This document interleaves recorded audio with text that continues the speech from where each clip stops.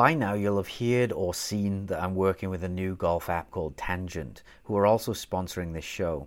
It's the smartest AI caddy in golf and is able to recommend not only clubs to hit, but target locations based on the math behind strokes gained and your own personal shot patterns.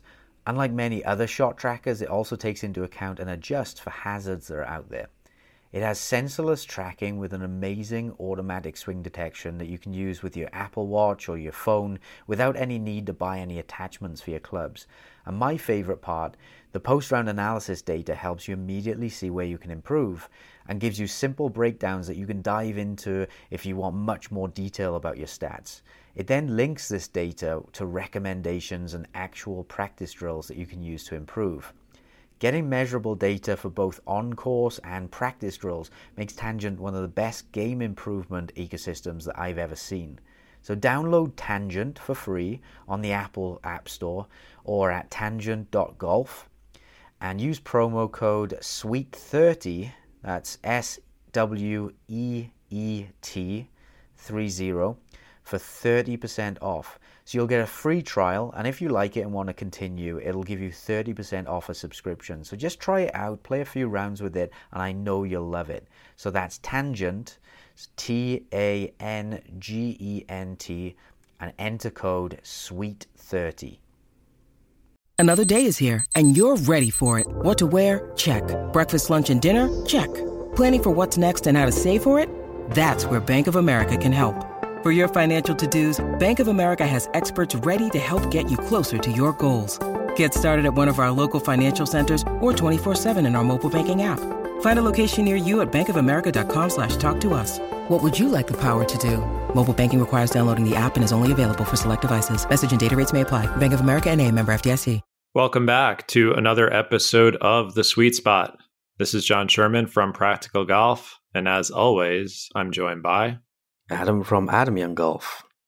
So today we've got David MacKenzie from Golf State of Mind. David is a mental coach that Adam and I have known for years. We're happy to have him on the show. Dave, why don't you briefly introduce yourself, the type of work you do with golfers on your website, and I know you do a lot of direct coaching as well, and then after that, we'll premiere our topic for the day.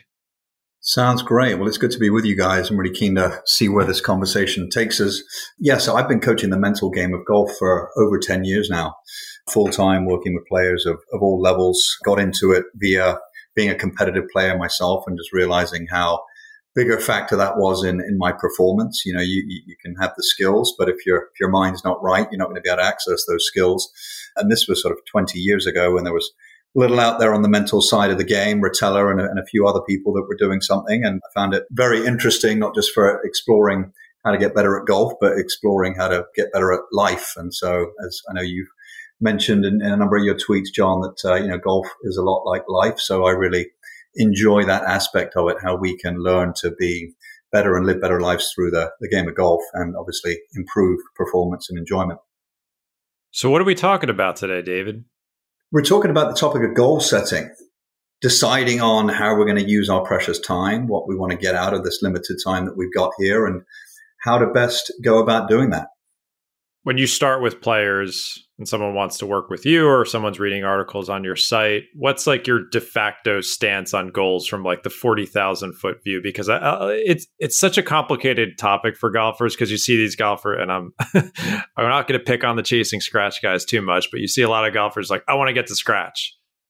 And then it's like, okay, now what? Or you just set these goals and we're going to kind of unravel this. But golf is a particularly, I think, difficult game to set goals with, just because getting there is not as straightforward, and sometimes they're just too lofty, and then you know what happens when you do that. So what's your like overall view on this topic?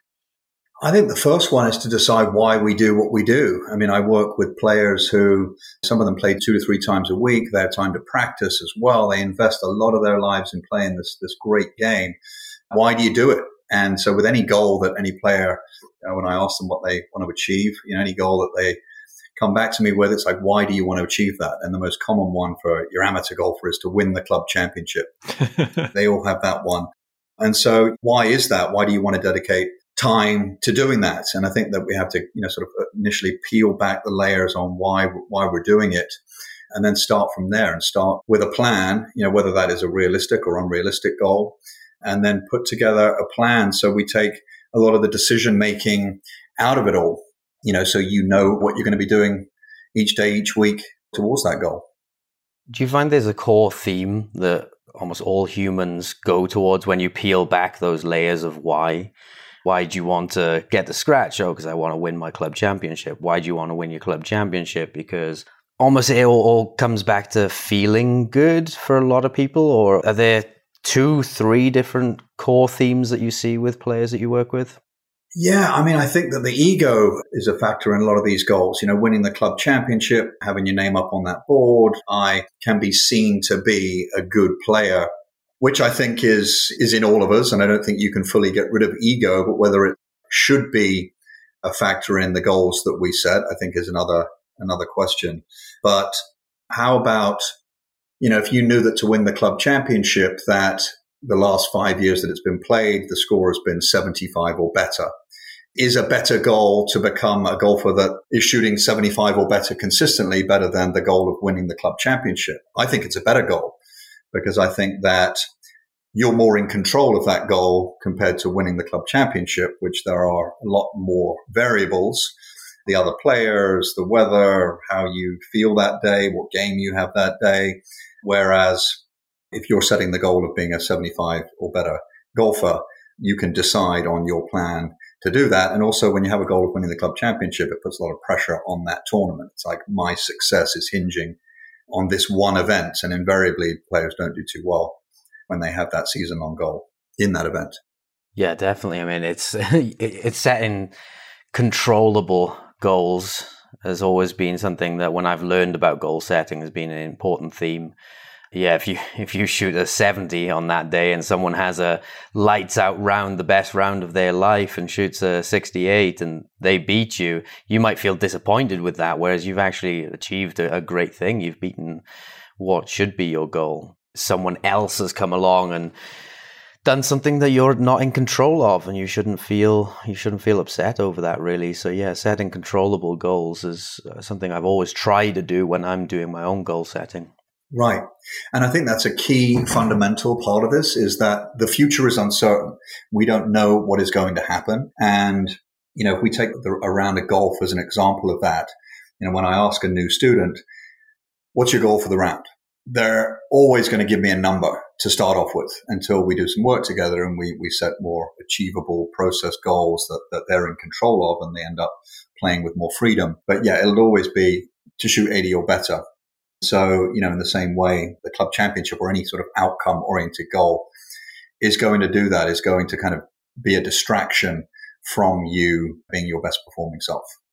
It's so difficult in golf as well because, control, we don't have control over so many variables, right? With like the people around us and what they shoot. We don't have control over the environment, whether we get a good bounce, bad bounce, whether the wind picks up after we hit a shot, whether it's a windy day or not, even shooting a specific number like 75. Well, what were the course conditions that day? 75 could be a great score or a poor score, depending on, was it soft greens and no wind, or was it blowing a gale and of course playing long? And then even you can get down to a granular level, even if you want to get really down into some of the process stuff that I work on, like ground contact. We don't really have control over our motor system. You can train yourself to control the club face better over time. You can train yourself to hit the ground in the right place. You can train yourself to put yourself into certain positions if you want to, but ultimately we don't have full control over those things. We just have to train ourselves and hope that the good things come out. And that's something that you said earlier, very early on when you talked about what you do, David, is a lot of mental coaching is about accessing the skills that you have. And I do find that as a hugely important thing, reaching, everybody has a certain potential of what they can achieve with a given technique, but fulfilling that potential, a lot of it is down to the mental stuff. Yeah, exactly. And then there's, what game you have that day. Your best game in one round could be your C game. We know from looking at the stats of the tour pros that they've got their A game 10% of the time, or maybe even less than that. So it's being able to get the best out of yourself and having a plan. And that's where these internal goals or these process goals come into place, because you've got to have that. If you go out there and you don't have that plan, those sort of focal cues and reminders when you're out there, then you will just be sort of fluctuating with whatever the outcome is and whatever thoughts are bouncing around in your head at the time. But if you've got like that clear mental plan, the same thing with like, what you're doing in a day. If you don't have that sort of timetable, that calendar, those reminders, then you can easily just go wherever your mind wants to go, right? John's licking his lips because he knows that the true controllable stuff is the process, which I'm sure we'll get to. I'm very interested to talk about. You sent us a document with some of your philosophy on goals, and of course, I'm nodding my head to a lot of it. And you have this external versus internal, and I have a lot of thoughts on that. And like, just having to strip away my ego and talking with other golfers, you just have to. Golf is such a tricky game, I believe, mentally, and with goals, is that you have to truly strip away everything. I think the winning club championships, getting to X handicap, shooting X score, I think you have to do your best to like strip all that away and really get to the core of, this is for fun. Why are you playing this? And the process of being on the course and what you can control. We're definitely going to get into that. But one thing you sent in the beginning that I personally love, I think Adam and me, maybe we don't disagree on this. I think people have different interpretations of what motivates them and what resonates with them. But you had a quote from Dave Brailsford, who is the coach of the British cycling team, who I believe had a pretty miraculous turnaround with them. The quote is, for long-term success, it's the aggregation of marginal gains. Let's talk about that a little bit first, because I think that for golf in particular, that's a really important concept, because, waking up and being a different golfer and shooting 10 strokes lower and winning your club championship, that from beginning to end, there's a lot of little things, setbacks, gains, and they're hard to notice. So I love that concept, marginal gains. So do we want to talk about that a little bit first? Yeah, let's do that. I mean, if you have a game improvement plan and it's put together in the right way, if you're working with someone like Adam and he's given you a practice plan to do each day, you are going to get better by doing those things, right? You might not notice a difference in your performance each day. It's like losing weight or going to the gym, having a gym session. You don't feel stronger or lighter at the end of each day. It's an aggregation of those marginal gains. And I think that's what, a lot of players get sidetracked by those results and whether they are getting better and not really fully committing to the process of getting better and sticking to their plan. And, whether it's whatever sort of time frame your goals are or the plan that you've committed to, I think that we want to assess performance metrics, at the end of a period of time, not at the end of every single day, or every round as being an indicator of where you are with your game. Yeah, the way I feel like I put the term incremental progress in my book probably like 80 times, just because I think literally anything in golf, a lot of golfers take it as this all or nothing proposition. So whatever they're looking to get better at, strategy, picking smarter targets, like not losing their temper, committing to a pre-shot routine, the practice stuff, ground contact, we talk about all the time on the show. It's so hard to get yourself in the mindset of like being, I can get a little bit better at this and then have some setbacks versus expecting these, like, I think the golf industry sells a lot of golfers on big breakthroughs. That's just how marketing is in golf for training aids for golf clubs. Like they're expecting something big and significant right off the bat. And that's not how getting better at golf and really anything else in life works. So I always have to remind myself of this, and anyone who listens to me for golf advice, is that everything has to, I believe, look through the lens of a little bit better, a little bit better, a little bit better, setback, and then not being discouraged by that and understanding that was supposed to happen. So I think quotes like that, reading books, James Clear book mentions this on habits. It's so important. And I think that'll be a nice bridge into the types of goals you like to set with your students, because the incremental gain to me is more of that habits. We'll talk about internal goals versus if you're always thinking about trying to shoot a 75 or beating someone, like that is just like burned in your head all the time. And it's so hard to remain patient in a very frustrating game with that and on your mind all the time. So yeah, I'm all for incremental little improvements over time because that I think keeps you more patient. Exactly. Yeah. Patience is such a key word there in the whole goal setting process and the game improvement process, is to be able to remain patient and objective and appreciate that it is a longer term commitment. It's not like it says on the front cover of the golf magazines, this one tip is going to save you 5 shots around. It's 5 shots over months or, maybe a year to improve by 5 strokes.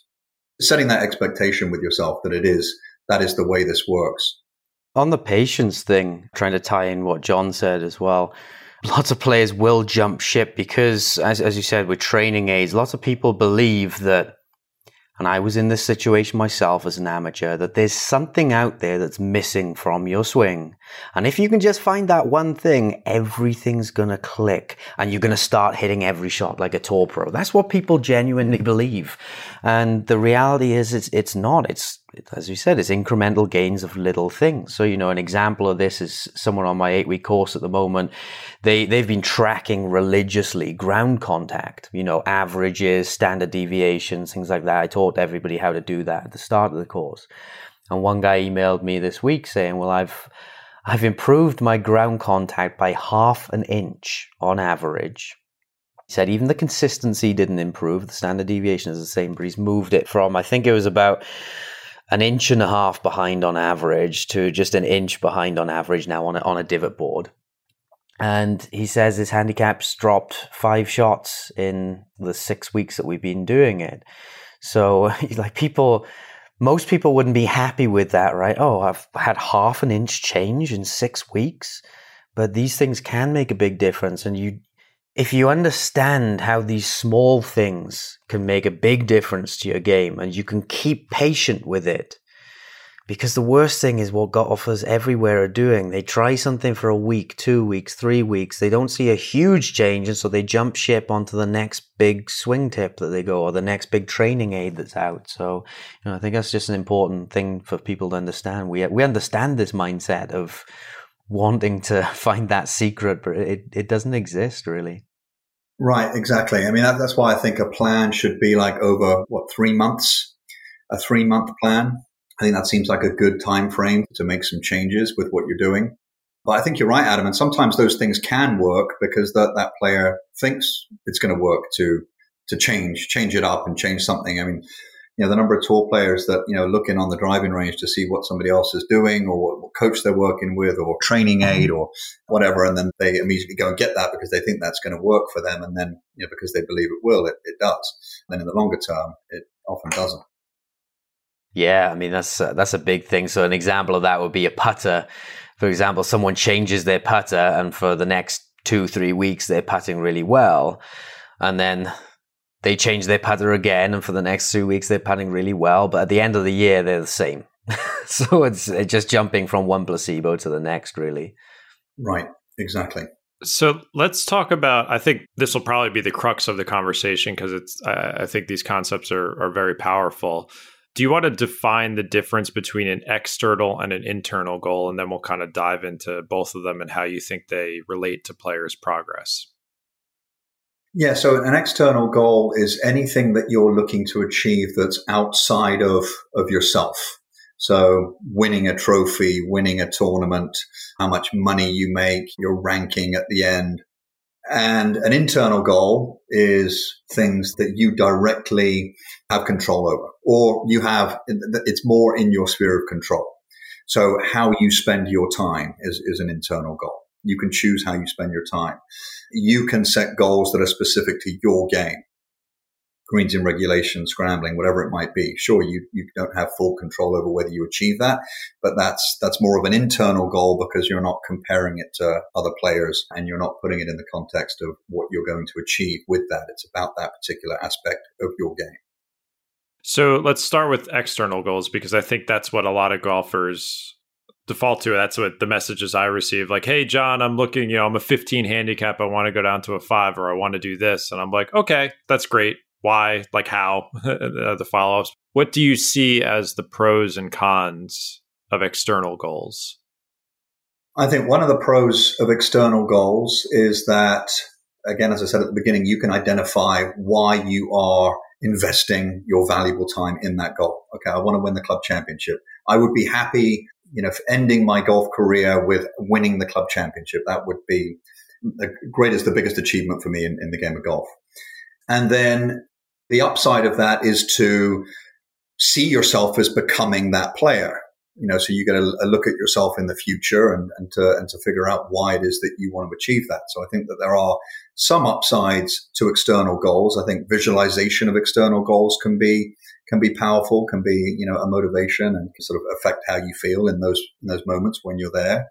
But then the downside is that if you're always comparing yourself to that player and, everything becomes about the outcome, I've got to shoot a better score today if I'm going to win that tournament or if I'm going to show visible progression towards that goal of winning the club championship, then that can interfere with the plan and cause performance anxiety and, not allow you to fully commit to your plan.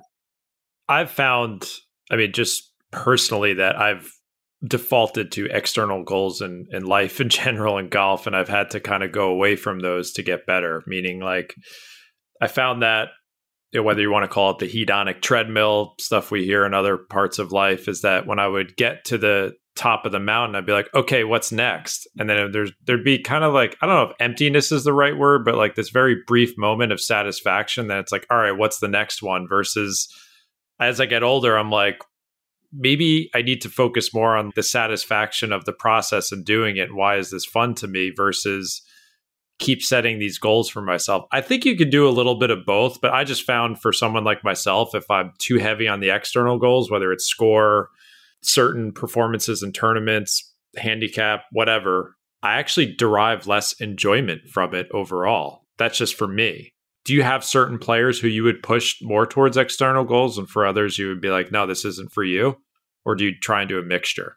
Yeah, I think that brings up a good point that it can be a personality, something that's determined by that player's personality and whether they have found that external goals have worked for them in the past. There are plenty of players that do talk about the success of their season in that way. I mean, when you see the tour players release their season-long goals, a lot of those are external goals, winning a major, number of top tens, a number of PGA Tour wins and such. But, that might work for that individual player. I'm speaking in general that I think that players can use external goals, but not have that as like, this is what the success of the season is all about. I find that on the other side of John, although I use process goals a lot, I find if I don't have an external goal, I can't commit to the process. Whereas when I have a clear external goal, the process is much easier for me to commit to. So I'm probably one of those. An example of that?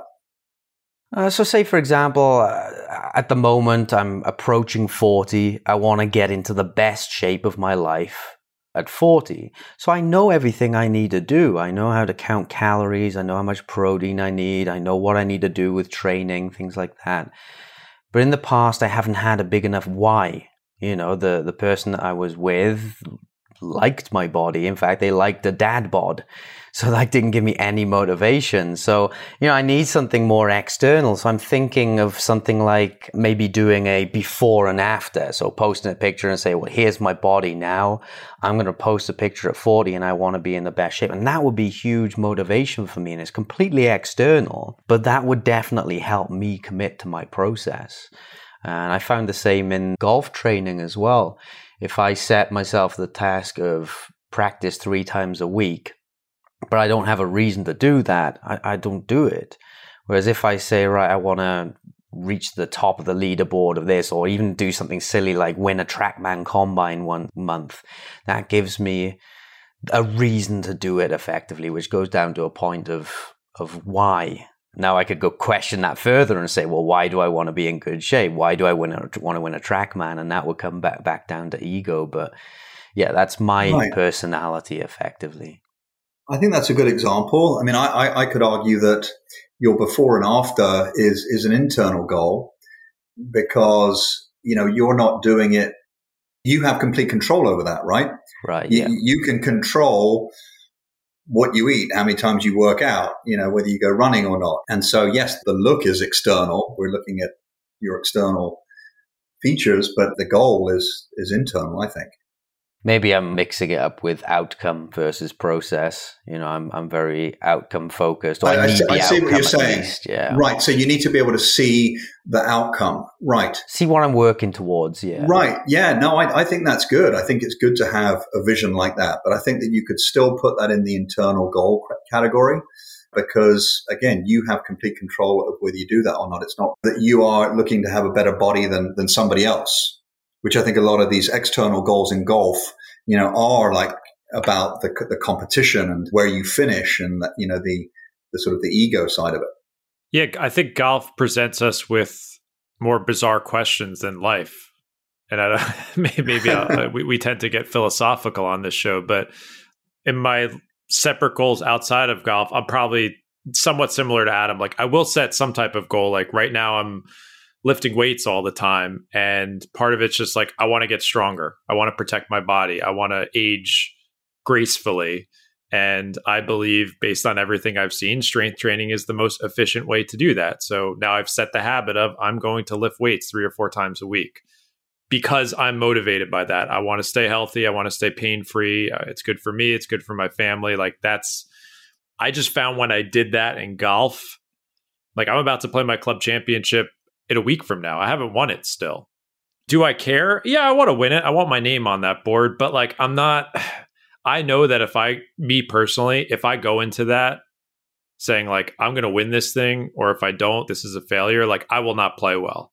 I think there are some golfers who are so damn good and so confident of themselves, they can walk into that and be like, yep, I'm going to win this, no problem. And that's my goal and I'm going to do it. It doesn't work for me. I think I'd be a mental head case on the course if I was thinking about that. Yeah. I'm going to go with the approach that like, this is going to be fun. I'm going to compete against my friends at the course. I'm going to stick to my process and everything I've learned playing tournament golf. And I will live with the outcome, good or bad, and still have fun with that. That's just my version of it for golf because I just think it's a really bizarre game because we can't control so much. Right. And I think that's your own internal, or just knowing who your best player self is and for the best mindset for you to have to approach a game of golf. Some players will approach it like, I'm going to win this thing today. And that's their best competitive mindset. And if your best mindset is something different, it doesn't mean that it's any less competitive a mindset. It means that is what you believe is the best way for you to set your mind to approach that particular challenge. Yeah, I think we need to explore these things. I guess you almost experiment with these things and you see how they work. Right. Why don't we go into internal goals now? We're kind of jumping the gun here going into it, but let's define what those are and what you think the pros and cons of internal goals are versus external, of course. Yeah. And while I think of it, I just want to touch on something that I thought about there. It's like, I'm not saying that I don't think competition isn't good. I mean, competition is clearly good. The best players in the world on the LPGA and PGA Tour, they make each other better, don't they? Competing each week. And I think that having that competitive energy and that competitive drive is definitely a positive. And Tiger Woods went out there with the goal of beating every player in the field. And that was like his number one goal. And, as it pertains to external and internal goals, I mean, I guess that it's not like a pure one or the other. I think that there's always going to be that little bit of ego in every player. There's always going to be that little bit of, I want to see my name at the top of the leaderboard. Yeah, or even if it's at the end of that tournament. For a lot of golfers, I think it's beating their buddies in a Nassau match. I just like competing against myself. I think there's all these different versions of why I think people play golf, and a lot of it's for competitive reasons. There's a lot of type A personalities who are looking to test themselves. Like I'm friends with a bunch of people now who have found me through Twitter who are like really successful real estate people. And they're coming to me like, I want to get to scratch now. I've conquered real estate. Now I want to conquer golf. And they're going to go crazy on it until they get to that goal. I think that's awesome. If they want to do that and they get satisfaction out of it, awesome. Or someone else could be a little less enthusiastic about the competitive part, but they still want to, whether it's playing matches with their buddies or seeing their handicap drop over time. Like I think competition is good too, whether it's against yourself or someone else. But at the same time, I don't want people to fall into the trap where it's like, I'm not achieving these things, I'm some type of failure, because I know golf can get you really down on yourself. I've been there where I've actually felt like I'm not achieving something as a person because of my golf game. And that's like a really crappy way to go through the game. So I'm always trying to like balance the two. It's hard. On that balancing, I kind of flip between them. If I'm playing poorly, I switch more to process goals. When I play poorly, it's like, I'm just here for the enjoyment. I'm just here to practice a couple of times a week, hit a few balls. Whereas when I'm playing well, it's like, right now I'm trying to achieve my goals. Yeah, whatever adjustments you need to make and perspective you need to take is about that individual player. And that's why with the players I work with, we talk through these things. And so that player can fully articulate the mindset that they want to bring, the plan that they're going to have throughout that round, and how they're going to respond to any challenges in the round. It's about responding instead of reacting. You're responding with a plan. You create more certainty about the performance rather than focusing on the uncertainty of the outcomes. I suppose the advantage of someone like you, David, is you're able to help someone identify what's going to help them more.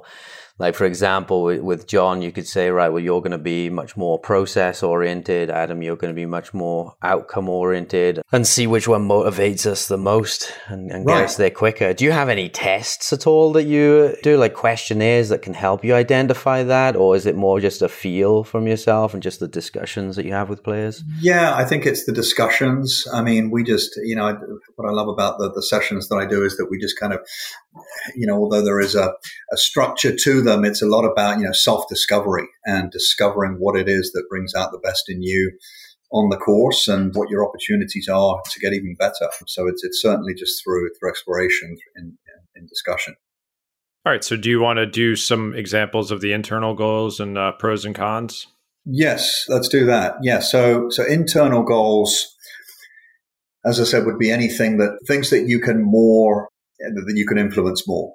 As I said, the time that you spend on certain activities, the activities that you decide to do in a round of golf, this would be your process, or you being able to act, think, and behave in a certain way. You can't necessarily control how you feel in a round of golf, but you can control the values and characteristics that you uphold in a round of golf. So I would say those would be internal goals. Your scoring average, I would put that down as an internal goal. So stats that you're working on in your game, internal goal. Practice goals that you would have for the week, how you're going to allocate your time for the week. We are going to take a quick break and we will be right back.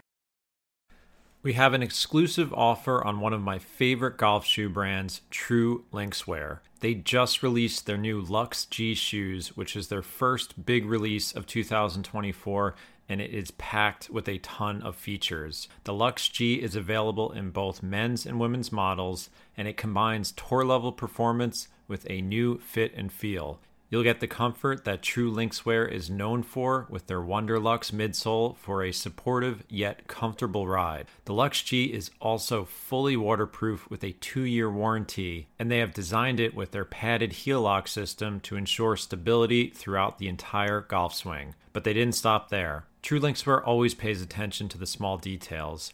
There's padding on the back to prevent rubbing against your foot, an antimicrobial comfort insole, and the Luxe G's come in multiple colors. Sweet Spot listeners can get 15% off the Luxe G shoes by visiting truelinkswear.com and using promo code SweetSpot. Once again, that's truelinkswear.com and use promo code SweetSpot, that's one word, to get 15% off their new Luxe G shoes. What's up, Sweet Spot listeners? I am super excited to introduce a new brand we're working with, Gooder Sunglasses. I pretty much do not go outside without sunglasses on, and I definitely wear them all the time on the golf course, so it's a really important product for me. Gooder makes $25 active sunglasses that are lightweight, comfortable, and do not move while you swing. When I first got them, I was shocked at the quality. There's no way you would know they were $25 if someone just put them in your hands. Their golf sunglasses have HD contrast, so you'll see clearly when you're on the golf course, and you don't have to worry about losing them because they don't have a hefty price tag. They have a wide variety of designs and colors that should suit just about any style you're looking for, whether it's for golf or elsewhere in your life. All Gooder sunglasses are 100% UV protective and have polarized lenses. You'll also get a 1-year warranty and a 30-day window to return them for free if you don't like them. If you want to try out a pair or two, we've arranged an exclusive discount for Sweet Spot listeners. Go to Gooder, GOODR.com/Sweet Spot and use promo code Sweet Spot at checkout and you will receive 15% off your entire order. That's www.GOODR.com/Sweet Spot. And make sure to use promo code Sweet Spot at checkout for your 15% discount. Yeah, I mean, as I go through the list of this and think about what I try and tell players, I definitely defer towards this side of it more, because the other end of it, saying like, I want to win, I want to do this, like we mentioned that earlier, so much of that is out of our control.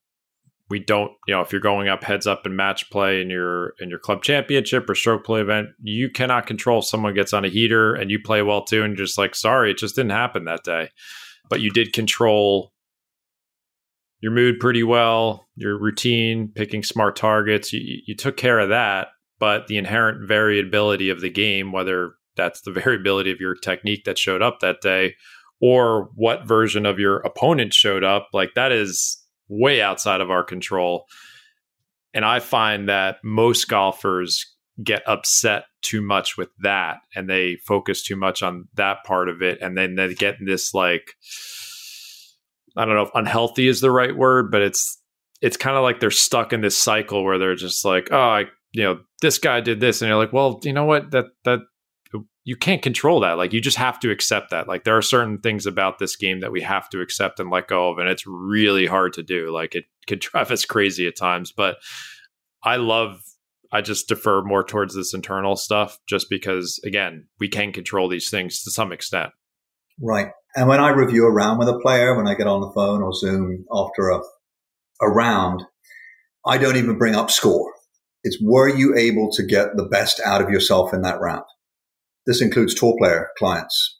And so if that is the measure of success, that is all internal. And as I said, you can't necessarily control which game you have that day, your A game, B game, C game, but you can control whether you're getting the best out of yourself. And it's the same thing with what you're doing day to day. You know the effort that you're putting into to what you're doing. You know your level of focus on what you're doing. And if you have good self-awareness, you know whether you're sticking to your plan or not. You know how you're talking to yourself. You know your attitude. You know how you're dealing with the setbacks and everything that happens in the day and the obstacles that arise. And so I believe that should become the measure of success in a round of golf. Yeah, when I'm dealing with my players as well, one of the first things I ask is never score. I don't care about score usually for most people. It's, what do you need to do, or what did you need to do to improve that last round? And so I suppose it's kind of negative in a way. We're looking at fault analysis. But it's like, well, why did you miss more greens that day? Was it ground contact, face contact, or directional misses? Or were there mental faults in there? Was it always club selection? So we have ways of tracking these things. So at the end of it, people, they know exactly what to go off and practice, and it's never about the score. If you get the faults ironed out, effectively, if everything was a club selection issue and it's just increasing your awareness of that helps you lower that error in the future, then the score is going to come down as a result of it, really. Right, exactly. And I think what you're also touching on there is that sort of the growth and the fixed mindset, ego mastery mindset, and being able to kind of set your mind in a way that success goes deeper than the score that you get at the end of the game. It's about what you are learning about your game. This is a long-term play. What am I learning? And I think that, if we're reinforcing all those things like you are there with those rounds, because most players, that's what the first question they're getting asked when they finish a round of golf is like, what did you shoot? What did you shoot? Exactly. I was going to bring that up. Like, the game habituates us into, no one asks, did you have a good time today? If I tell my parents I played golf, their instinct is to be like, what did you shoot? I'm like, well, I know they want me to have fun, or anyone. It's like, I always thought that was funny. It's like, you don't ask them like, how'd your day go? Do you have a good time with your buddies on the course? It's like, no, what'd you shoot? And we're just constantly being drawn into score results that, again, it pushes you towards that. And I don't think score, like you said, is when I look at my round and look back to the shots and decisions I make, I understand that my score is variable. There's probably a 20 stroke variance from up to down. Some days I can't control it, but I like to review, did I have a good time? Did I make smart strategic decisions? Did I stick with my routine? How was my grit? Stuff like that. And I tell people the same thing. It's like, I think about what's in my control. And yeah, sometimes I do execute those things and the score is just not as good as it could be that day. That's just the way it goes in this game. But I think your scores will follow that over the long run when you control what you can, which I think we're all in agreement of. Exactly. And obviously all the players I work with, I want them to succeed and grow as players and shoot better scores and achieve as much as possible. But yeah, the best way in my opinion, and what the research is showing us, is that with a more process approach and a more internal based approach and less comparison and less ego, less focus on the outcome, you are going to perform better because your mind is freer to be able to focus on what you choose, and you're just less anxious about the consequence of that shot or that round. And it starts early. It starts with juniors. I work with a lot of junior players, and their parents are just piling on the pressure. I often hear that from parents. It's like, what's the first question you ask them? Oh, what did you shoot? And so I try to rework that and get them to ask them different questions after a round, so they start conditioning their mind that my success in this game or my enjoyment of this game is not only about shooting a good score. What do you think of an internal goal as simple as, am I having fun? Did I enjoy myself on the course today? Like, that's something I think about all the time. Is what I'm doing on the course bringing me joy? Am I thinking about that? Is it happening? That's become one of my big goals. And I ask myself that question. Sometimes, like this summer, I think I got a little too invested in tournaments and I withdrew from a couple of them because I was like, I think I'm getting burnt out. Like, this doesn't feel fun right now. Like, I don't need to prove anything anymore for the next couple of weeks. Let me just go play some fun rounds with friends. Always asking myself that question and thinking about fun, because for 99.9% of players, I know you work with some tour players and aspiring high-end collegiate players and that, but for the most part, this is leisure for most golfers. And that's an internal goal that I always ask myself and others. Yeah, and I think that's about this desire to striving to achieve outcomes, to be happier. And so, as I said earlier, these junior players are getting conditioned to see you should only be happy if you had a good score. Exactly, yeah. And so, yeah, it starts early. And, we're all conditioned by that to some extent. And so I think that's another great reason to have these internal goals. As there's a saying, the journey is more important than the destination. Sure. And so a lot of these players, they're losing focus on that journey. It's all about the destination. It's all about reaching that next level of happiness, of satisfaction, when there's a lot of happiness and satisfaction right in front of them right there and now. And so, I think that's another valuable part of these internal goals, is to keep refocusing you on the present and the enjoyment of what you're doing now, and the gratitude that we all should have for being able to play golf. And obviously that gratitude is a very powerful, positive emotion that can help you improve performance. Definitely with my players, I set them process goals or internal goals. It might be as simple as just tracking your ground contact in the round. It might not even be to try to improve it necessarily, but just to increase your awareness of it. Each shot, put a tee down on the ground, hit your shot, check the divot. Did you make contact with the ground in the right place, or tracking face contact?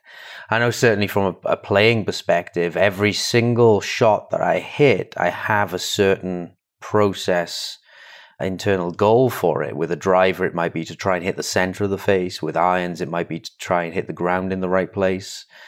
With wedges, it's controlling the length of my swing and the commitment to the shot. So it goes a little bit more into the mental aspect of it.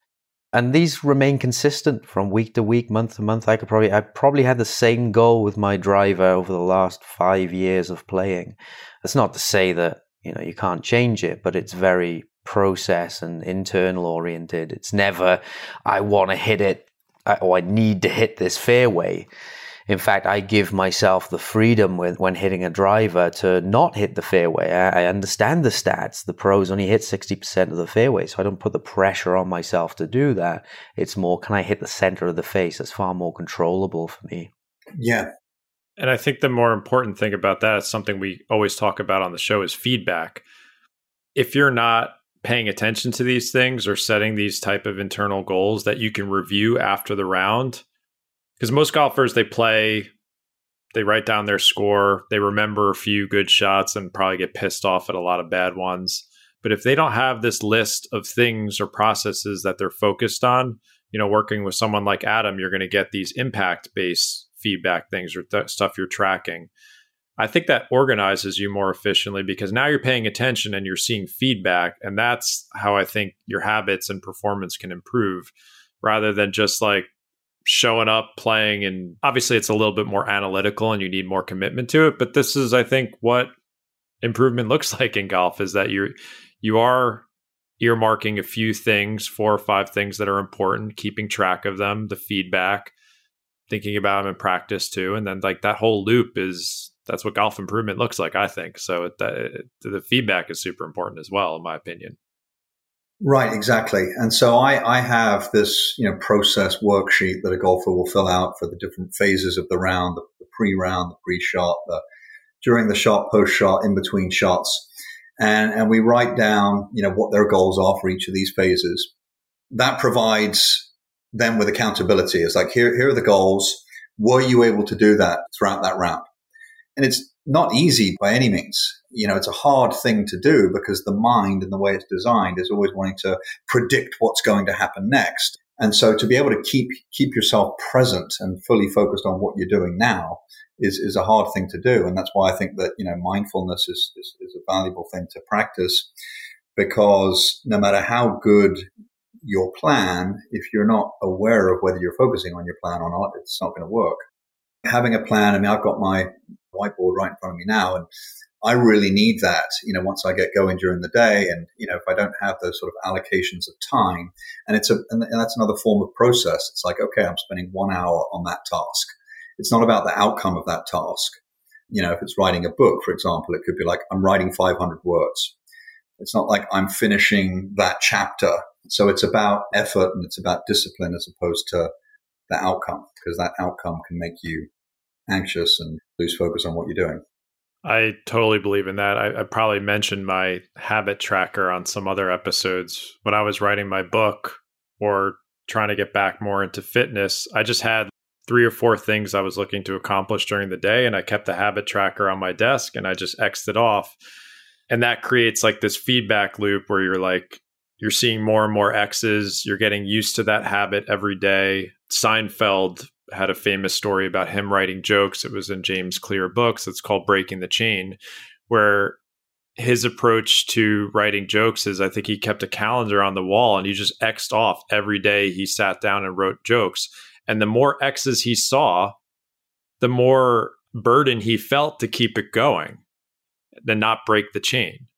And I think you can use these in golf as well, whether it's saying like, I'm going to work on this type of practice 3 times a week for 30 minutes, or I want to commit to using a pre-shot routine on the course and keeping track of that. Like, I think there's a number of ways you could break this down for what's important for you to keep track of. But yeah, I'm a big believer in that because I'm just a really disorganized person and I can get lazy just like anyone else. And if I don't have it sometimes in front of me and can get into that feedback loop and tracking it, it's so simple, but it's like super powerful. Like that's how some really prominent people have achieved their goals in a lot of industries. It's just like these basic minutia of habits that they've formed and stick with. They didn't set out to like start this great company or do all these things. Because when you keep thinking about that, it's such a burden for your ego. You're like, I'm never going to get there, but I can write 500 words a day. I can do that. Anyway, that's my little diatribe on that. Yeah, that's a really good point. Breaking these things down into small pieces that you can do. You create your plan, or you plan the work the plan. It's not about success or failure. If you're able to do those those reps in the gym, or if you're able to write those 500 words, or if you're able to hit 100 shots, focusing on whatever it is in your swing or working on your pre-shot routine, that is success. And that's taking you closer to that long-term goal. I had a player recently on these topics. We use the tracking sheet that I have to track kind of on-course faults and see where their scores could improve. And they were adamant before it that it was always a technical thing. Like, I need to change my swing. I need to do this and that. And even I thought, okay, it might come back to a ground contact thing. But it turned out they were making more errors that were strategic. So they were hitting it maybe a little bit offline, maybe 10 yards offline, and missing greens. And you shouldn't really be doing that too often. Like a 10-yard offline miss with a 7-iron is not a bad miss. Or they were making club selection errors a lot of the time. They'd hit a perfectly struck shot and they would land short of the green. That's club selection. And or judging wind, things like that. So, we picked something. We picked the strategic part and the club selection part, and I just asked them to rate out of 5 what their level of focus was on that, how well they prepared for each shot. So if they missed something out, then they would give themselves a lower rating. And so the game became very process oriented. It's like, what's my average score for how well I went through the process of, did I pick the right target? Did I pick the right club? And so they would see a success, even if they shot a poor score at the end of it. They would look at their process and they'd say, well, you know what? I got a 4 out of 5 on average for going through my process, which beats last week. And so, yes, they might not have scored great the first round they did, but if you track their scoring average, it came down over the course of a season of doing that. Right. Yeah, exactly. I mean, in a round of golf, shooting a good score is complicated. There's so many variables, uncertainties, things that have to go your way in a round of golf, whereas executing a process is very simple, and it's bringing your attention to what you need to be doing in the moment. That's why I think that those goals are key in every round. So I think that's great that you're doing that with your players. You had a section in some of your work on goals where you talk about the concept of taking inventory of goals. Maybe we've covered a little bit of that, but do you want to kind of expand on that a little bit more? I think we're getting into it now, but what's your process for once you establish maybe these internal goals and stuff you're tracking and keeping feedback? Like, how do you take inventory, hold yourself accountable, that type of stuff? Yeah, well, I mean, obviously I come at it more from the mental side, and Adam can probably speak more to the technical side and what stats to look at and how you can kind of see what areas of your game need the most improvement to get towards your longer term goals. I recommend that you break up the game into the mental, the physical, and the technical, and look at those areas as 3 parts, and then decide on a primary and secondary goal for each of those aspects. So what's the most important thing for me to work on? What's the next most important thing to work on? So you're prioritizing, you're appreciating or accepting that you have limited amount of time, and what is the most important thing that is going to make the biggest amount of change in those 3 areas. So for the mental, for example, through round reviews, through journaling, hopefully that player has an idea of what it is that they need to do better mentally, whether it's fully committing to shots, whether it's getting better at self-talk or accepting the outcome of shots. For the technical, that there might be a stat, greens in reg, or proximity to the hole from wedges. And then obviously physical would be more along the lines of, strength, conditioning, swing speed, balance, those sorts of things. Yeah, that's why I think people can do round reviews in a number of ways, but I have a few things that I'm paying attention to, a lot of the stuff we talk about on the show. But for example, like this summer, I'll get super specific. I would think back to my rounds and I'm not driving it as well as I used to the last few years. I'm seeing a lot of spinny left to right shots. I know I'm healing it. I know that's a problem. So what am I going to do? I'm going to focus on that in practice and just like be hyper focused on that in the feedback and practice, and then pay attention to it on the course and see, can I move that impact over however many millimeters it needs to kind of straighten that ball flight out and get some more ball speed on it. Or it could be stuff like I've certain times your patience is starting to run out in certain rounds? Like, is it not necessarily a temper thing, or just like I'm losing my focus? Like, why is that? So, okay, now I'm paying attention to that. Am I really like focused before my shot? Like sometimes in the summer in the heat when the humidity is like, it's just harder to focus. So maybe I'll give that a little bit more attention. But I think there's kind of a checklist everyone can have where you prioritize 2 or 3 things in each category and you're paying attention to them. And as you know, taking inventory of that, I think I just think of it as like this big loop between like your rounds are, I think, great opportunities to test your game. And that's where the best data is, I believe, the best feedback, because you can practice all you want. You're not going to see things in practice that show up on the course. Yeah, golf is just a different test. And then you kind of pick those few things that you're noticing. And you can't do that unless you're actually like looking back at your rounds. I think that's one of the most important things anyone could do, is spending 5 to 10 minutes after every round, maybe not shot by shot, but most of them, and looking for patterns and feedback.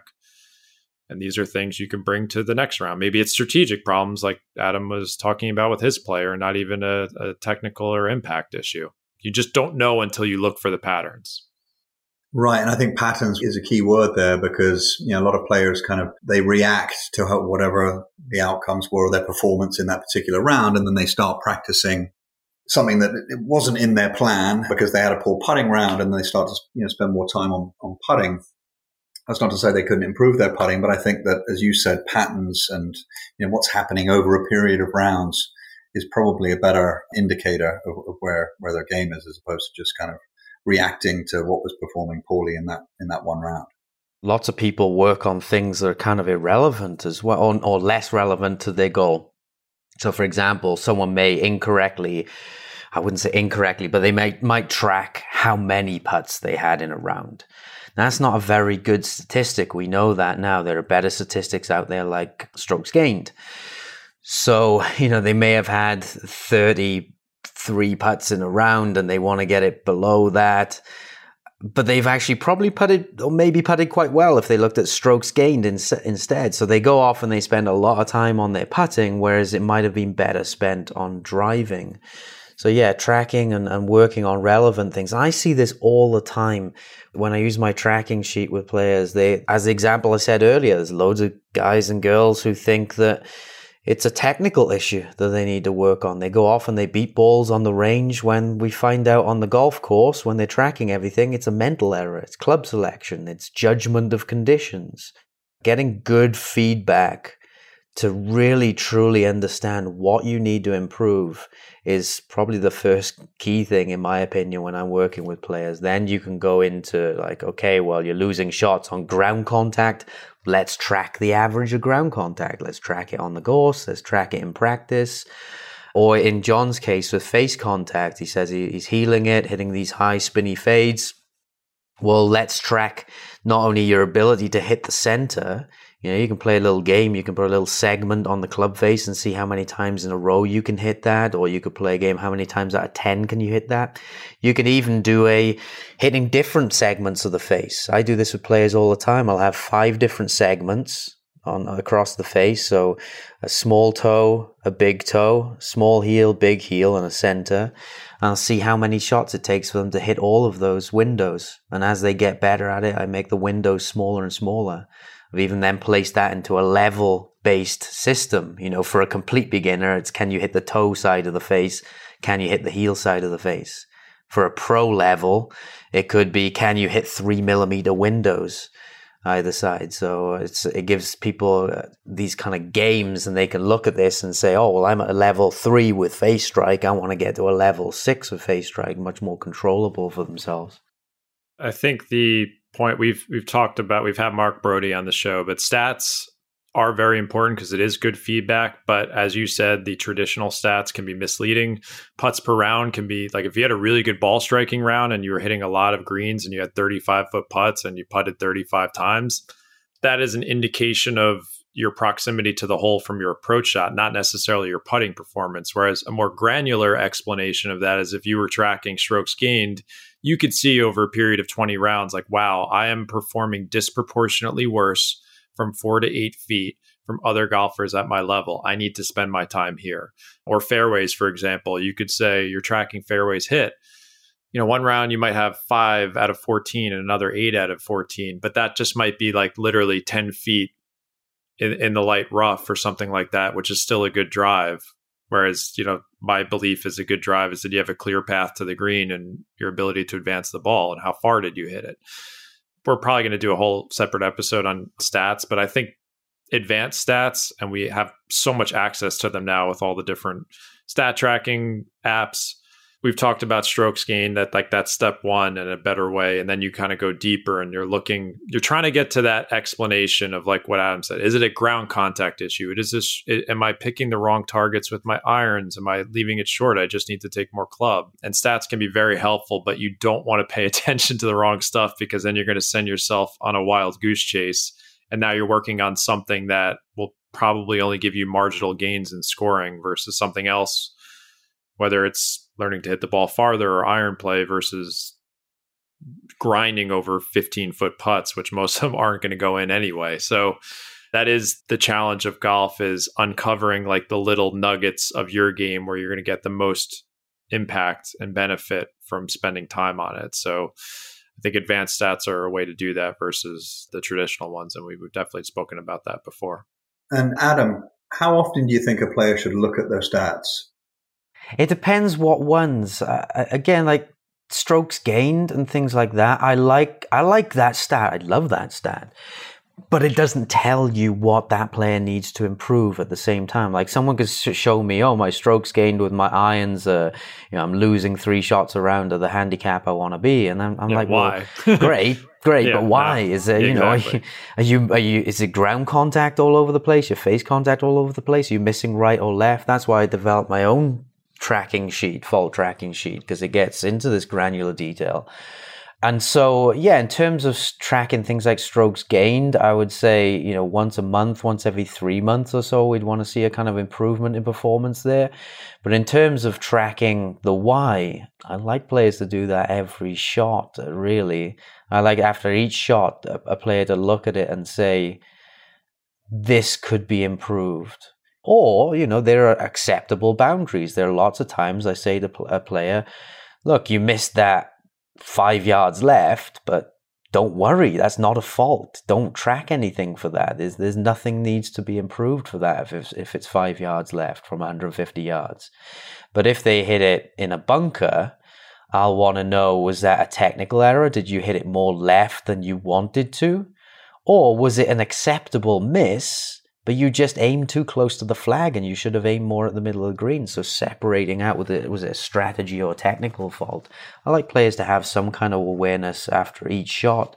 Perhaps that's not the best approach, but I've found it's just my analytical mind. I want to go that way with players, definitely. And if a player's not that way inclined, I'll get on the course and do it for them. Yeah, I think that sounds like a good time frame for looking at stats, like in sort of 8 to 12 month time frame for setting stats based goals for the technical side, so that players aren't looking at their stats after every round or every couple of rounds and getting too caught up in the stats and the outcomes. Because I hear that as well from players when I ask them their goals for the round, is to have no 3 putts, or to avoid double bogeys, or to hit X number of fairways or X number of greens.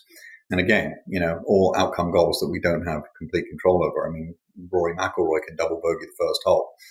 Establishing those metrics and then kind of leaving them alone and focusing more on process. Yeah, I'd say for the outcome goals, I'm definitely with you there. 3-month, 12-month timelines. It's more for the process goals that I like them to track, stay on top of it almost every shot, really. Right. I completely agree. So with planning, like let's say you do have a list of process goals. Let's say it's like, I'm going to work on some speed training, some lifting, some impact stuff, whatever the list is of things that you say, I want to get better at this over the next 3 to 6 months. Planning, putting stuff on calendars. How do you find you get people to actually follow through on these habits? That's my biggest challenge to everyone else, is like you get super hyped up about this stuff. You want to get better. And then you're kind of like, what should I work on today? Should I be doing the speed training or should I be doing that? Is what's the best way or some of the best ways you've found to keep people organized and accountable over time? Yeah, I mean, in my training program, I have a couple of worksheets that I have players print out. One of them is the goal setting sheet, establishing these goals for the different areas of the game. And then the other one is like a 2-week plan. So it would be like deciding on how much time that you can dedicate to those areas of the game. And you've got 3 places that you can work on your game. You've got home or gym. You've got the driving range practice area. And then you've got the golf course as well. So figuring out how much time you can allocate to golf for that week and then dividing it into those areas and figuring out specific tasks that you're going to do. I think that plan is key. And a lot of people will just not bother with the plan and just try to figure it out day by day, what they're going to practice, how they're going to work on their game. But, if you have that plan, it just takes all that decision making out of it that can cause like you to procrastinate or put things off or just not do them. Yeah, I agree. I think a lot of people, it helps me writing things down. I think the act of actually putting physical pen to paper and then keeping it in front of me and tracking it is helpful. Some people, I've seen the technique of people need to schedule it on their Google Calendar or whatever, Thursday afternoon at 4:00, I'm going to be doing this. And the fact that they made that act and put aside that time, now they've kind of mentally held themselves accountable beforehand. And then if they see that time come and go, it's like, oh, well, I didn't hold myself up to that versus just I will get overwhelmed. And I think a lot of other people do. It's like, I could be doing 7 different things right now, but I don't know what to do. So I think it's a combination of looking for the patterns, paying attention to the feedback, kind of poaching what you believe are the top 2 or 3 things that you want to work on, and then putting so much emphasis and priority on these, whether you need to schedule it or write it down, that it's kind of burned in your brain almost. I think people will have a better chance following through on this stuff rather than you do it for a couple of days and you kind of get bored and you're moving on to the next thing. Because as we said in the beginning, the patience and incremental progress part of it, you need to have that strong drive and that emphasis to keep the habit going, or else you're going to give up when you don't see these massive results initially. It's all kind of tied together, in my opinion. Yeah, I agree. Yeah, I think having that plan out in front of you so you can clearly see what you're going to do, I think is key. And then, as you said, burning it in your brain, doing these things at set times each day. You referred to James Clear, and he says in his book that time-based cues, so it's for me, 5:45, I meditate first thing. If I didn't do that meditation, then I probably wouldn't do it, but it's now part of the routine and it's very autopilot. Easy to do. Journaling at the end of every day at a set time. You make time in that calendar for those things and then you protect that time. But yes, it could be you go to the gym every Monday, Wednesday, Friday at a set time a day. That's supposed to be a very sort of habit forming method. Something that I do I do a lot of online practice plan design for people where I do video analyses of their swing, suggest certain drills for them from a technical standpoint. And then we have drills for differential practice, variability practice, calibration practice, game simulation as well.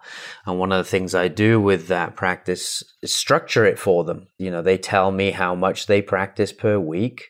So it might be twice a week, it might be 5 times a day, 5 hours a day for some people, and I'll structure it. I'll say, okay, well, if you're doing 5 times a week, for example, and they could be short sessions, 20-minute sessions, well, day 1, you're going to be doing technical drills. Day 2, you're going to be doing differential practice drills. Day 3 is going to be calibration. And then as you reach your tournament time, day 4, day 5, you're going to be doing more simulation training, setting up tasks and games where you're thinking less about technique and you're more trying to achieve a certain outcome. And so, I think, having that structure for people absolutely love it. because normally their practice is so unstructured. They just turn up on the day and it's just, right, let's just hit balls and address what's happening on the day. And you kind of need some of that flexibility, right? If you're shanking it on the day, it's pointless working on a swing path exercise or even a ground contact exercise. You're going to have to address that shank shot.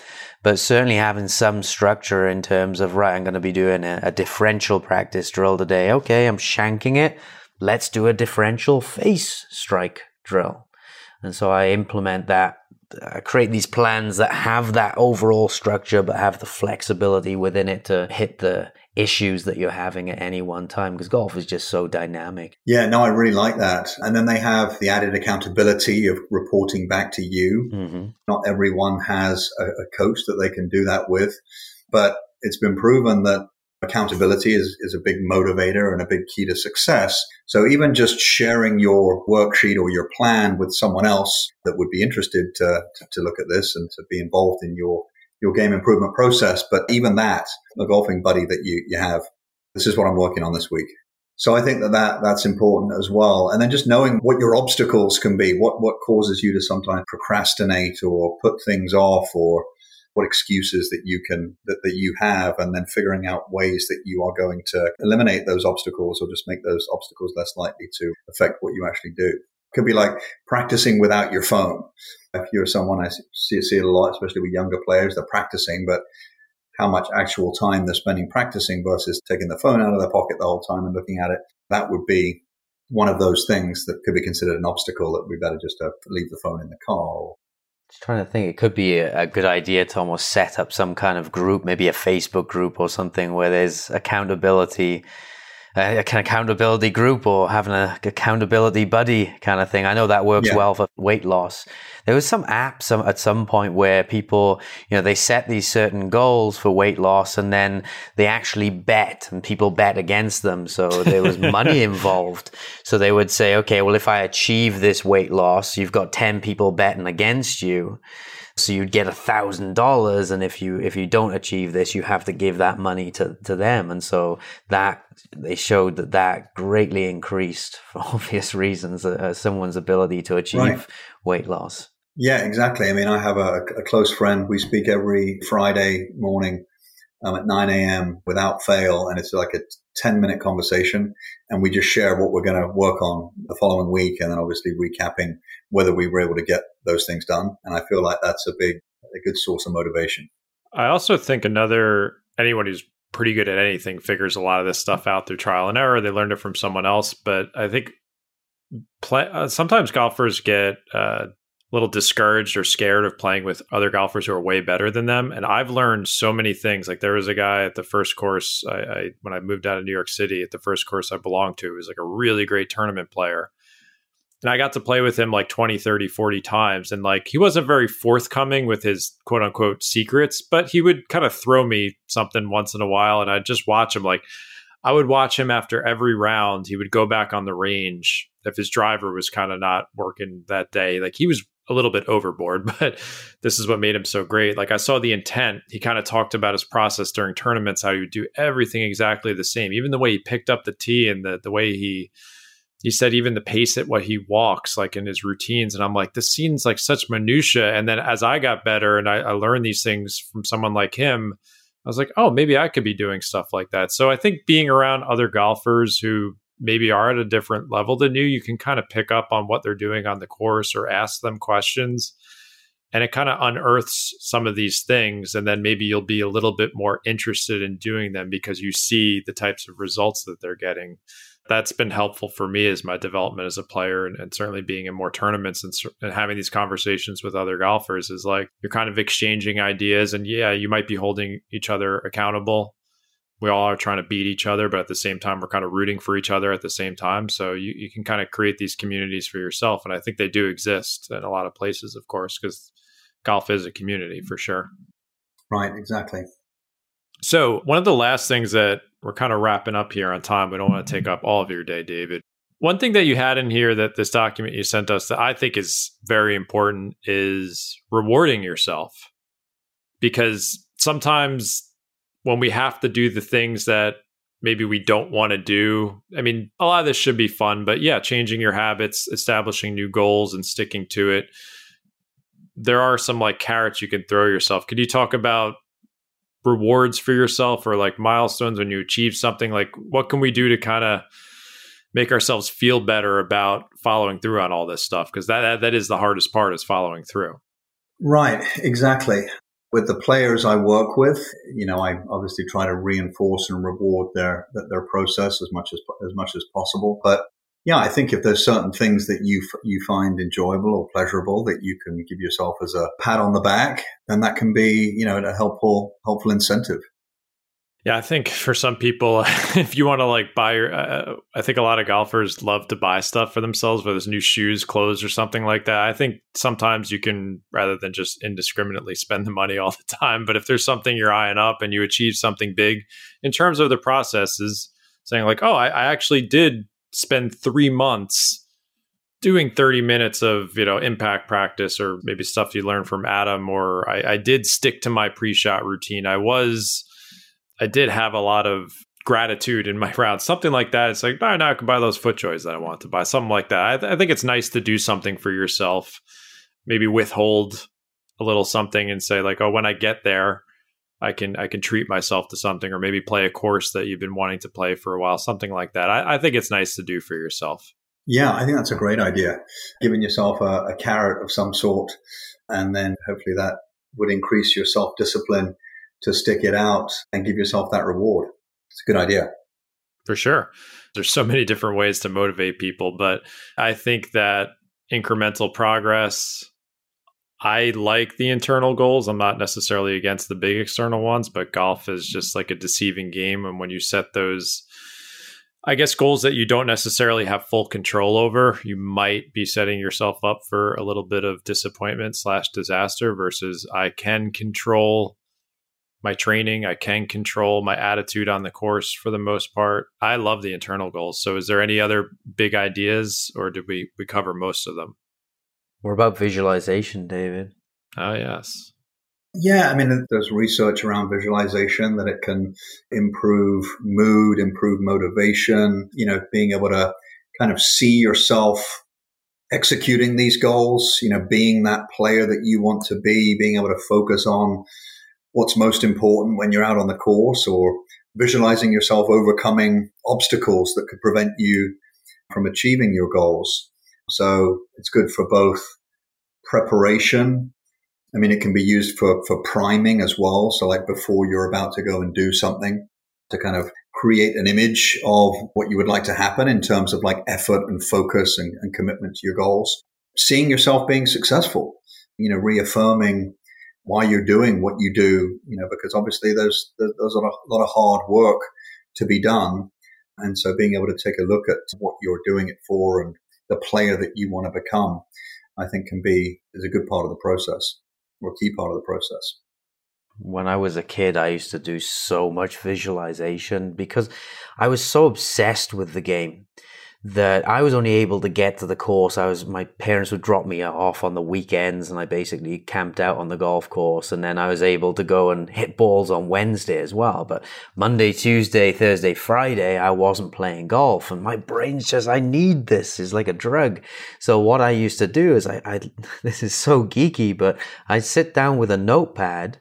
I'd write 1 to 18 on the side, and I'd visualize rounds of golf. And I'd do it over and over. I'd visualize me if I were to hit different distances. So I would go through and say, right, now I hit it about here. I hit it to that bunker. I would hit this club to the green, and I would write down the score, and I'd go through that. Then I'd visualize myself in the future. Or I was weight training at the time at 15 because I wanted to hit the ball farther. And I'd be like, well, what if I hit it 30 yards farther? I'd be able to fly that bunker. I'd be hitting a 9-iron to that green. And then I'd write down a new score. And I just do that endlessly. I'd even do different scenarios of a good day, a great day, a poor day. And I must have played 20, 30 rounds of golf in my head each night that I wasn't doing it. And I actually found those notebooks up in my attic a few years ago. What was interesting was it was almost where I am now in my game was almost exactly what I predicted. You know, I did 10-year outcomes, and I'll be hitting my driver 260 then, and that's exactly where I was. It almost lined up exactly. So there's something, you know, about these things, like people always talk about vision boards and, you know, setting these long-term goals. It's really interesting, I find. I'm not expecting people to do that. I used to do that myself, but you know what I did? I visualized a golfer who didn't exist. And I would go crazy on the golf course. All right. I'd be like, oh yeah, you're going to hit all these great everywhere. shots. Yeah. I was like, yeah, it's go for it. I was just like, get on the course, and my golfer was nowhere to be found. Maybe I'm that person now, like you. I don't know, but I was, I let my daydreaming get the best of me back then. But I'm not to discourage what you're saying. I actually think that is helpful, certainly if they're reasonable goals, you know, keeping it in check with what you're capable of. I was just way off the mark on that stuff back when I was 15. Yeah, I would say that if you can combine that with some meditation practice in the morning and then a little bit of visualization, you could visualize the upcoming day. So like, you know, what you want to bring to that day. You know, athletes before a round or a game will often visualize how they want the game to play out. And I think it's very interesting as well, just like how you can influence your subconscious, which is affecting your thinking patterns, how you respond in certain situations, how you move your body. It's really quite amazing. And there's quite a bit of, you know, scientific research now around that, and, you know, studies that have been done, control groups with players that have visualized and those that haven't, and with skill development as well. And Adam, you probably know more about that with regards to, like, you know, training the golf swing. But yeah, there's a lot of evidence that suggests that it works in training. Wasn't there one study of basketball players? I don't know whether this was anecdote or not, because I haven't been able to find it, but I know that lots of people talk about it, where there were two groups of basketball players, and one were asked to physically practice free throws, and the other were asked to not practice physically, but just do mental rehearsals. And at the end of a few weeks, the ones who did the mental rehearsals actually outperformed. And the reasoning they gave behind that was that when they're visualizing it, they're constantly visualizing a positive outcome. Whereas when you're physically practicing, you're getting a mix of positive and negative outcomes. Again, I don't know whether that study was real, because I haven't been able to find the specific one, but I've certainly heard of that one. Perhaps, David, you can link in the show notes or something some of the studies that you have on it. Yeah, I've read a lot of studies on visualization, and that does ring a bell. That studies, and, you know, I think it's completely plausible that could be true, that those players perform better because they were just seeing positive outcomes, and that just affects your mental and emotional state, or your internal state, when you're actually there for real. It's like there's less fear, you know, there's less of those negative outcomes to interfere. I think for something like putting, where confidence is such a huge thing, I know people always say, oh, well, confidence is kind of ethereal. It's technical. Everything's technical. I understand that. But when you're confident, your brain is absorbing different information. You know, we know there's, what does Tony Robbins talk about? The reticular activating system. You know, when we set a goal, our brain takes in different information from the environment, because we're constantly getting bombarded by billions of bits of information each day, and our brain has to filter that out. And so when you set a goal, your brain filters in more information that relates to that goal. So it's the old thing of, I kind of set myself a goal of, oh, wouldn't it be nice to buy this car? And then all of a sudden, when I'm out everywhere, I just see that car, and I see it like 10 times more than I did before I set that goal. It's not that there are 10 times more of that car out there. It's just that my brain is finding that information.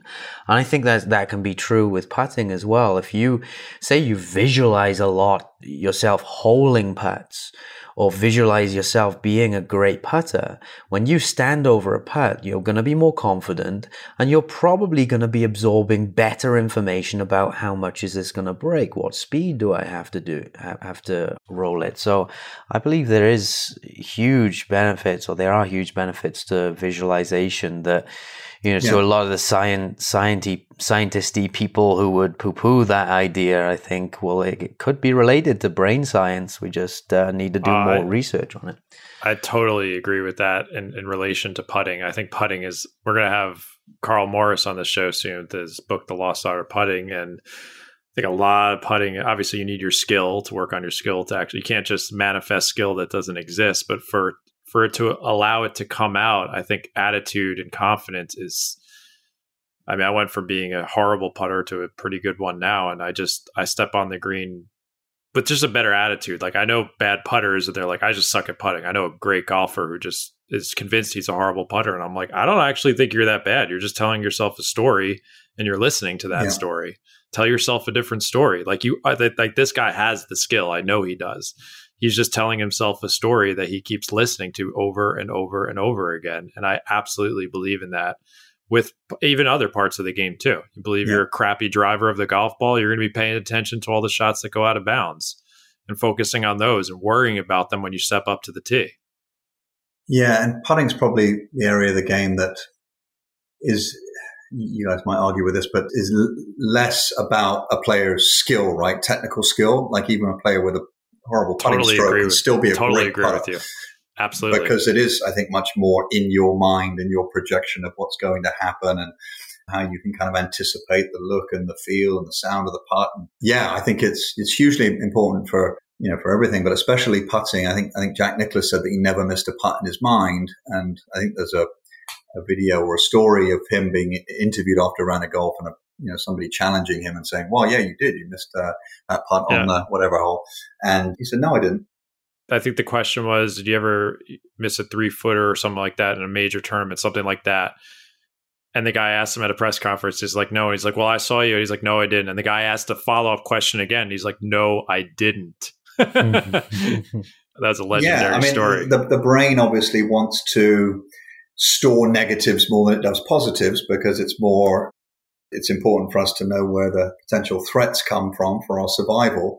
And so, that's what's automatically happening all the time. In most cases, that's no longer helpful to us at all. It was helpful to us, hundreds of thousands of years ago, but not anymore. But the brain still works in that way. And so to find ways to be able to reverse that negative bias and focus on the positive things that are happening. And according to neuroscientists, the subconscious doesn't know the difference between what's real and imagined.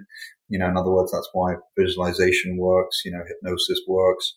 To be able to create these images and these experiences in your mind before they actually happen can just make you feel a completely different way when you're in the moment. Well, on that topic, I like Bob Rotella's concept of keeping a positive shot diary, just writing down some of the best shots you've ever had. So, just reading through those and re-visualizing those ones, because you're both doing the imaginary part, the visualization part, and you've actually hit that shot in the past. So it is real. And just constantly reaffirming those things. I'm sure Darren Brown, David. Yeah. The mentalist. He's not a golf person, but he talks about attaching these things to, what's he call them? Not triggers, but maybe like pinching your thumb and your forefinger together as you're visualizing these things. And then when you're out on the golf course, you can actually do that.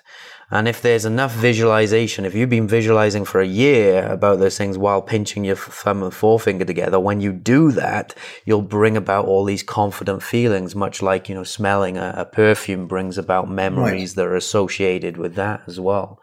Yeah. There's all these kind of interesting ideas. So much of what we feel in a moment is down to our associative memory. So the memory, things are being stored and connected with like sensory cues around us. So if you're visualizing making putts, from all over the place, when you are on the green, there's going to be a feeling connected with that from your associative memory.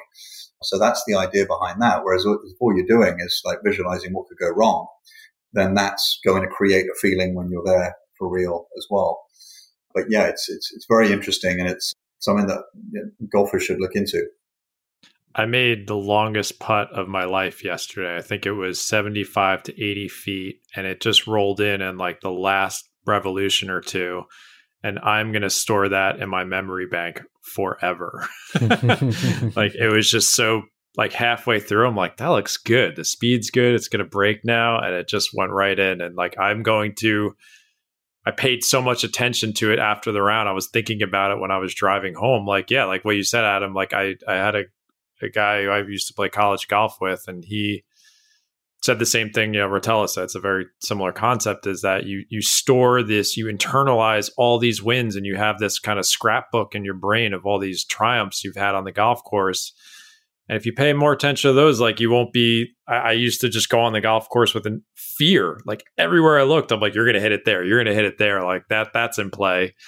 And, over the past 20 years now, I've narrowed that focus. I'm like, I'm probably going to hit it over there most of the time. And I'm not so worried about that fuzzy area outside of that, but it can happen. I acknowledge that. So it's, the mind, you can manifest some crazy things with your brain. I mean, people manifest diseases that don't exist. I mean, we know what we're capable of as humans.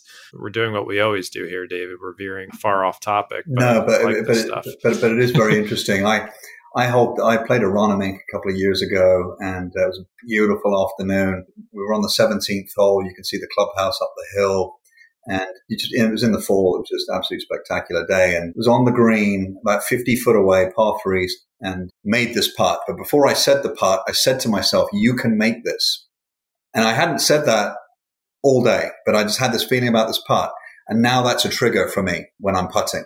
It's like, you can make this. And it just creates that, brings me to that, how I felt in that moment on that 17th hole at Aronimink. And so I think triggers can be very powerful in pre-shot routines. And all the reason to look back on your rounds analytically, kind of store the wins, maybe look at the losses through a more like non-emotional way, like what could I have done differently? But that memory bank of wins is, you need that lifeboat out there, because golf, sometimes you feel like you're on that island or in the middle of the ocean just grasping for something. And there are those memories, if you let them in, they're powerful once they're there. I really do believe in it also, because it is such a game of solitude at times, even though we're around other people. Like, you often feel alone when your things aren't going well. And if you could suck those memories in and keep them there and really think about them, it's huge. I totally believe in this now. It's taken me a long time to arrive at it, but focusing on the bad stuff for 15 years wasn't working for me. I've got a little story about, I had this girl who I was training her for, quite some time over the course of a few months, and she was struggling with the driver yips. And we, videoed her swing. We looked at it on GC Quad, and everything was great. She would beat these balls straight down the target on the practice range, no problem. She would hit, I'd set little targets for her that would simulate a fairway, and she'd hit it 8-9 times out of 10. And I'm like, there's nothing wrong. And we would go on the course, and it would be everywhere. And it just baffled me, and we'd repeat this process for a couple of weeks. And in the end, I was kind of lost a little bit, because it was more of a mental thing. And I thought, right, what I'm going to do with her is take her out on a buggy, and we're going to stand on a tee and just hit shots until she hits the fairway. And then we're going to move on to the next one. So the first hole, she hit 3 shots way right. And then the next one, she hit the fairway. And I right, buggy, second hole.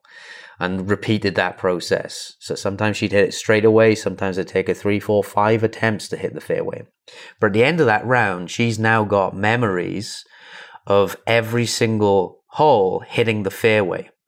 And also, whenever she hit the fairway, I made her do a foot tap and a club twirl, just like Tiger did. So then I asked her to go off and just visualize, sit down for 5 minutes and visualize each of the good shots when you did the foot tap and the club twirl. And that greatly improved her. I think she went from hitting about 20 or 30% fairways up to about 60 or 70 within a month of just doing this, just from pure confidence stuff. And I can't say that's going to work every time to someone, but it's certainly something that you can try if you have had these kind of yips and you feel like on the range you're great, but on the course it's a nightmare. Yeah, exactly. Yeah, I mean, I speak to a lot of people about the yips, and 90% of the time they can do it in practice, no problem at all. They can putt beautifully. But then, there's that negative association, that deeply ingrained fear that is just triggered, when they're getting ready to putt. And it's all the stored emotions of embarrassment and frustration, all that kind of stuff that just kind of manifests itself. So that is a good way to overcome the yips, is through that sort of subconscious, reprogramming and storing more positive memories. Yeah, I have a way, every time I hit a good drive, I have a way where I like, it's probably obnoxious, but I do kind of an early tee grab. And I literally, I bet you can time and look at the way I bend down to pick it up and walk back. It's probably the same time every time when I hit a good drive. I don't even look, I just pick it up and walk back. It's helped me tremendously with my confidence off the tee, which was a disaster for me in the past. And it's, just kind of stumbled onto that. But yeah, we're just all like searching for these little things that can work for a while, and then they might not work, and then you have to find something else. Like it's not, again, I don't think anything's ever solved in golf. You just kind of keep finding these different solutions. So John, is your trigger to pick up the tee off the ground before you start your pre-shot routine? No, meaning like after. I'll pick it up. Just about to say the same thing. I'll just well, you want to hear my pre-shot routine? What a psychopath I am. I have reoccurring nightmares about, I'm very particular about how I tee the ball up in terms of height. I have a reoccurring nightmare about me not finding the right tee height, and then all these people watching me and being like, come on, let's go. And there are times on the course where you'll see me fiddling with my tee height and my pre-shot routine, and you'll be like, what is this guy doing? So I'll admit to that too. All right, did we do it all? We're at an hour, 40 minutes. Are we taking too much of this guy's time / are people sick of hearing us talk limit? Little mixture of both, maybe. I think it's been great. I think the topics that when we branched off topic, it was all good stuff. That's what we do. We start somewhere, we end up somewhere entirely different. Right. That's what it's all about, exploring. Well, thank you, David, for giving us a huge chunk of your afternoon. Tell everyone where they can find you and your programs. Yeah, so my website is golfstateofmind.com. And my social media handles are all at Golf State of Mind. And so if you go over to the website, I've got lots of free articles and mental scorecards and things you can download and get started on working on a better mental game. Yeah, Adam and I have known David for years. He's definitely a trusted resource. I love his website. I've referred many people from Practical Golf over to you over the years. So yeah, you have a lot of great, even free stuff on there that people should go check out. Adam, where can everyone find you? AdamYoungGolf.com, and the tracking sheet that I mentioned endlessly in here, because I know people will ask me for that. It's for Next Level Golf members, so join if you haven't. And if you are a Next Level Golf member, it's in the university section, the routines module. And the last video on that page is about post-shot routine. And so there's actually a downloadable PDF where you can track the faults, and the video shows you how it shows me in real life, real terms doing it as well. John, where can people find you? You can check out my book, The 4 Foundations of Golf, on Amazon. I talk a lot about these topics with my own spin on it, some similar stuff, some different takes. You can find that on Amazon, and always check me out at practical-golf.com. Thank you everyone for listening. We deeply appreciate it, and we will see you next time.